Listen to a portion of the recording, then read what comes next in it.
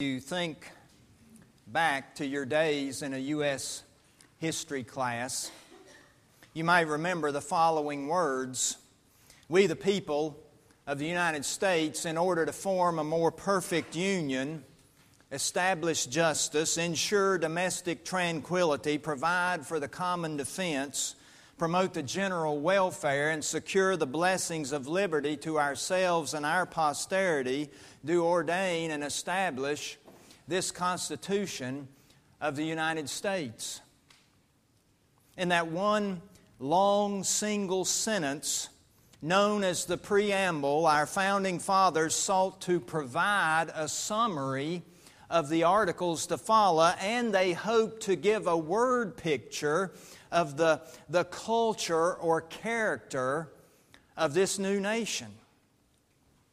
In much the same way, as one commentator put it, the Beatitudes serve as a sort of preamble to the Sermon on the Mount, that wonderful teaching that Jesus gives us in Matthew 5, 6, and 7. These Beatitudes give a succinct statement of the fundamental character, the way of life, if you will, of all of those who comprise the kingdom of God. And Jesus begins this preamble with the verse before us today. One single verse. Matthew 5:3.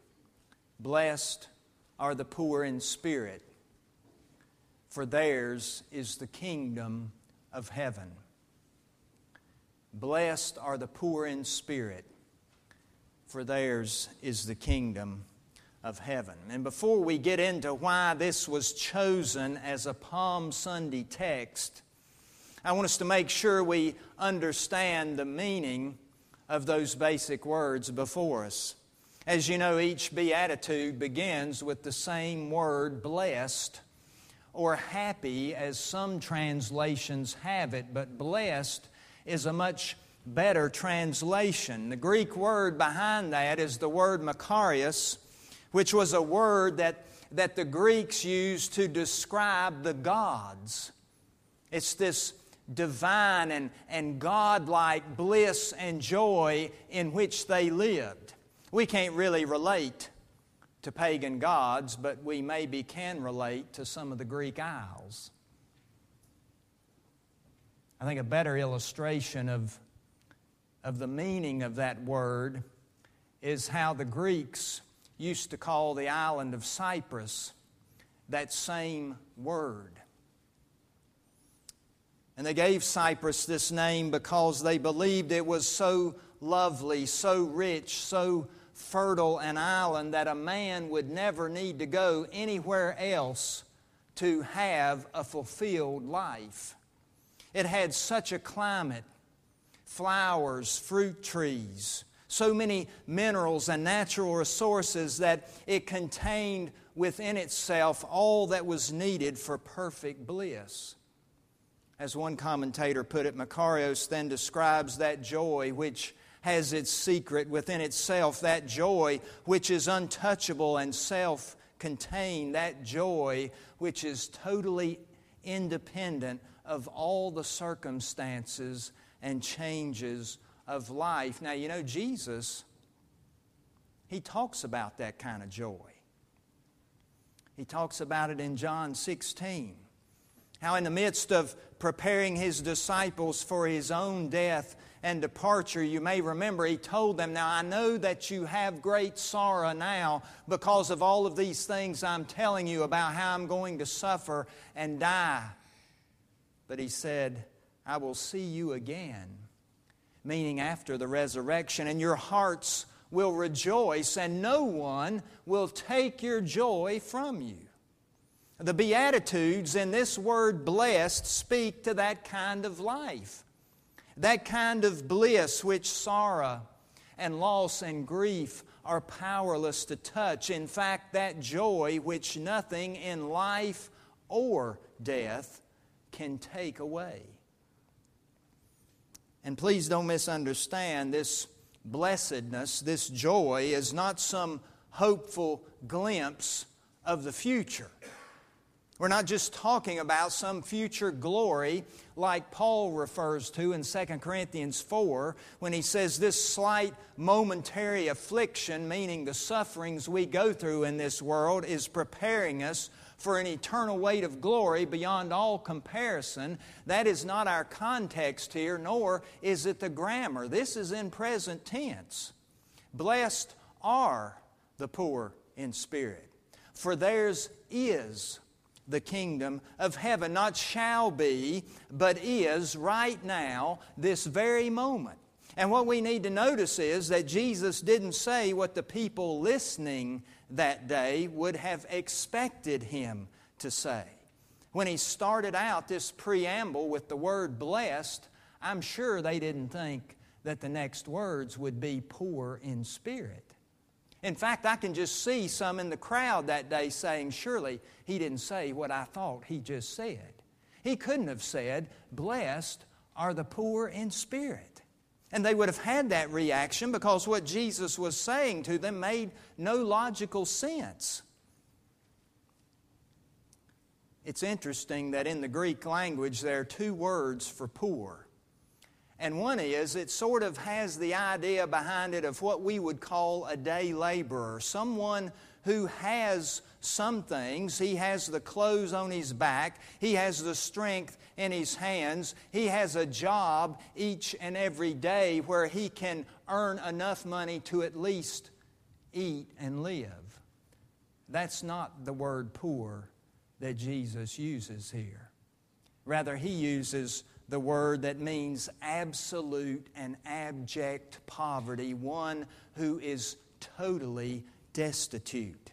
And lest we think it's all about possessions or a lack thereof, Jesus qualifies His statement. He doesn't just simply say, blessed are the poor. He says, blessed are the poor in spirit.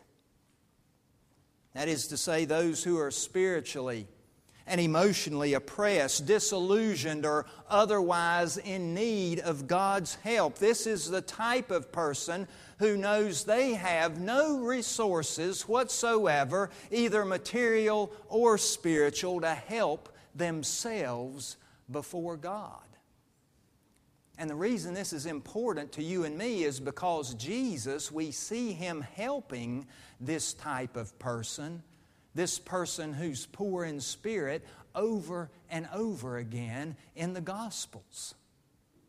Think about the Roman centurion we're introduced to in Matthew 8. He tells Jesus his servant is paralyzed and at home and in great pain, and Jesus says, I'll come and heal him. But the centurion says, no, I'm not worthy. I'm not worthy to have you come under my roof. You say the word and he'll be healed. And we're told there that Jesus marvels at the man's faith. And we see great faith expressed, faith in Jesus' ability to heal from a distance. But we see something else. We see one who is poor in spirit. We see one who says, I'm not worthy. I have nothing whatsoever to offer you. Sounds sort of like Peter, doesn't it? You know, early in Jesus' public ministry, He's been using their boat as His pulpit. And then He says to Peter, put out into the water and let down your nets for a catch. And Peter says, well now, you know, we worked all night long and didn't catch anything. But at your command, I'll let down the nets. And they begin to bring in such a school of fish that the boats literally begin to sink. And that's when Peter, the first words out of his mouth are, depart from me, Lord, for I'm a sinful man. That sounds like someone who's poor in spirit to me. If you want another example, think of the Syrophoenician woman in Mark 7. She was a Greek, a pagan, and she begged Jesus to cast a demon out of her daughter, and Jesus tells her in not so nice a way that He's really come to, at this point in time, be only with the lost sheep of the house of Israel. He says to her, it's not right to take the children's bread and throw it to the dogs.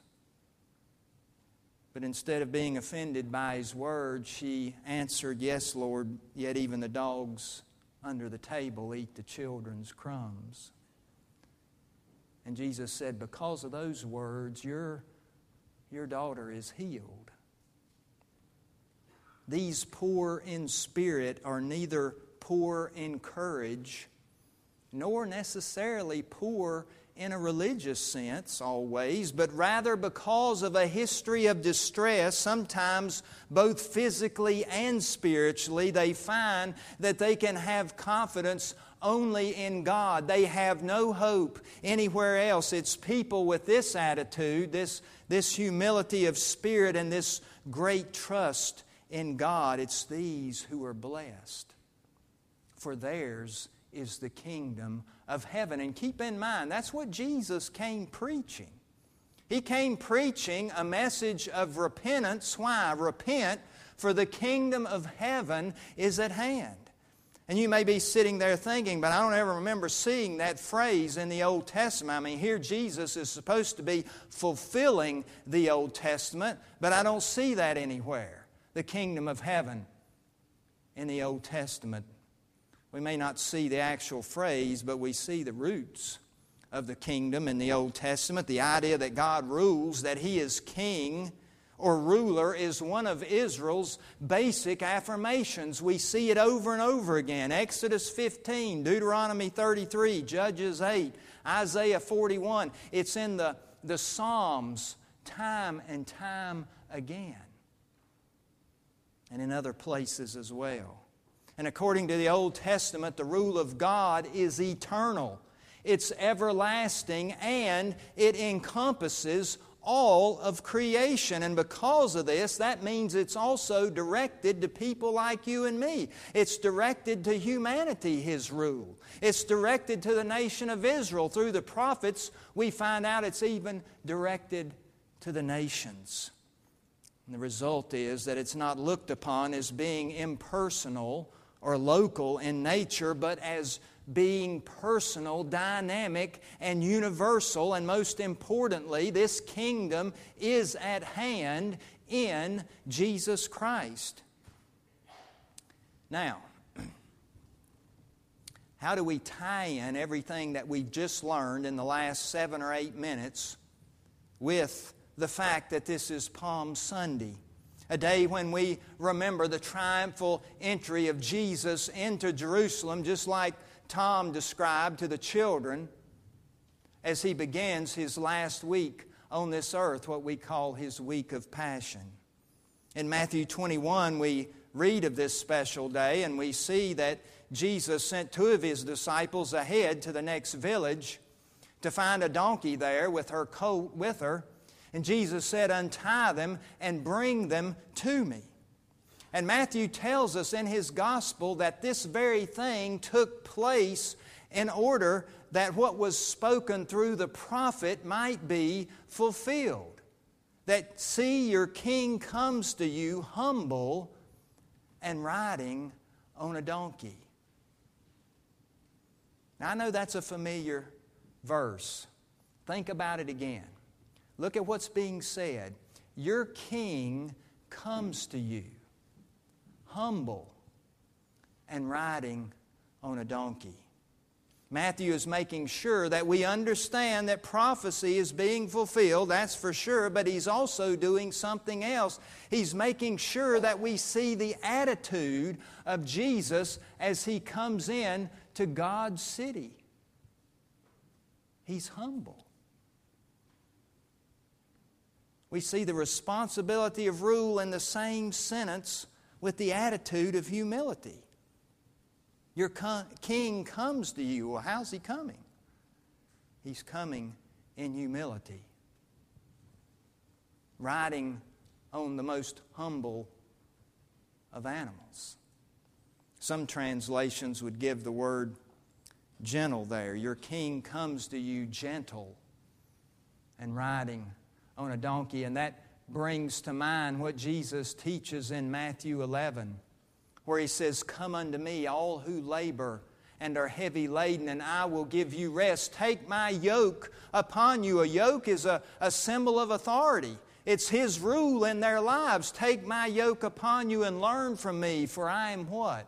Gentle and lowly in heart, and you shall find rest for your souls. This attitude, this poorness in spirit is why Paul can talk about Jesus the way he does in Philippians 2 and that so-called Christ hymn. Think of the descriptive words he uses there when he's talking about Jesus, how He emptied Himself, how He takes on the form of a servant, how He humbles Himself and becomes obedient unto death. You know, there's a reason Paul is talking about Jesus like that. One reason is he's lifting up Jesus for praise. But there's another reason within the context of the letter of Philippians why Paul is saying that. It goes back to this theme of humility.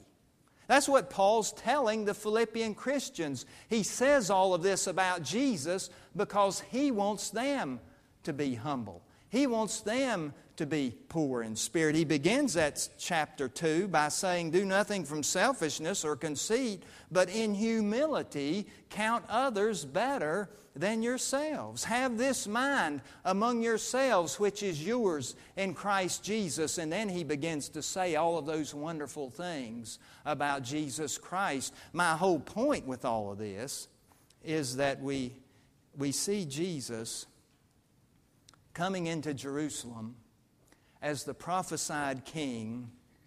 And how does He come? Does He ride in on a war horse?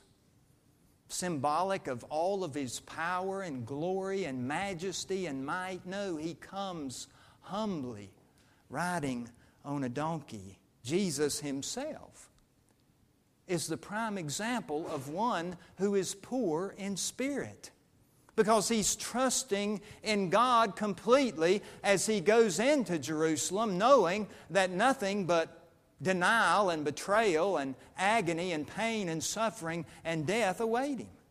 Peter puts it this way in his first letter when he was reviled, talking about Jesus. He did not revile in return. And when He suffered, he did not threaten, but he trusted Him who judges justly. And you see, that's where we have to sort of apply this passage, this verse of Scripture. What does that say about our own lives? How do we truly live? How often, if ever, do we count others better than ourselves?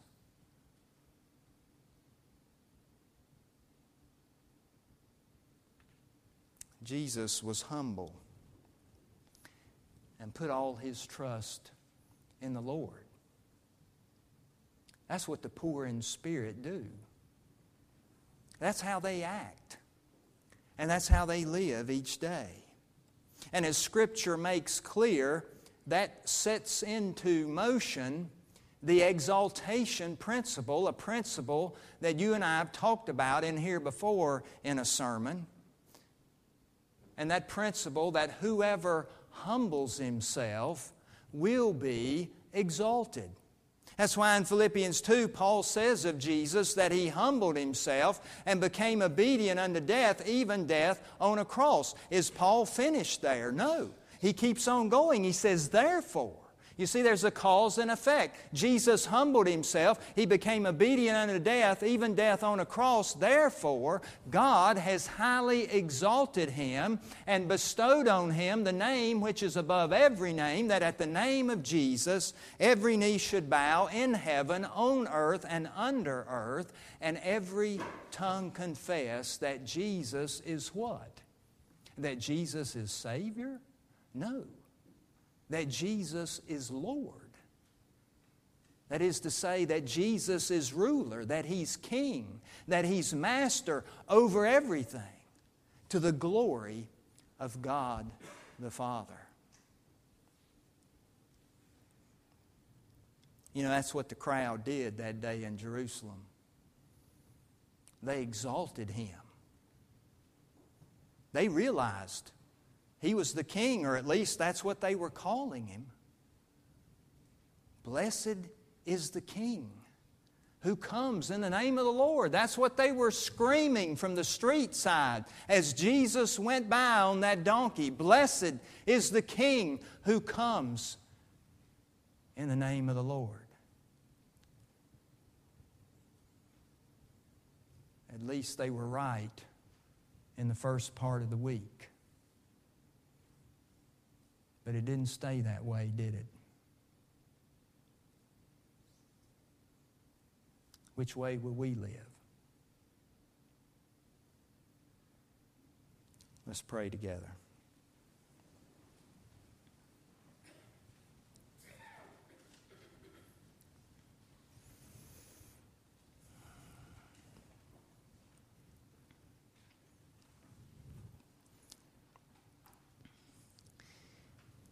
Dear Father,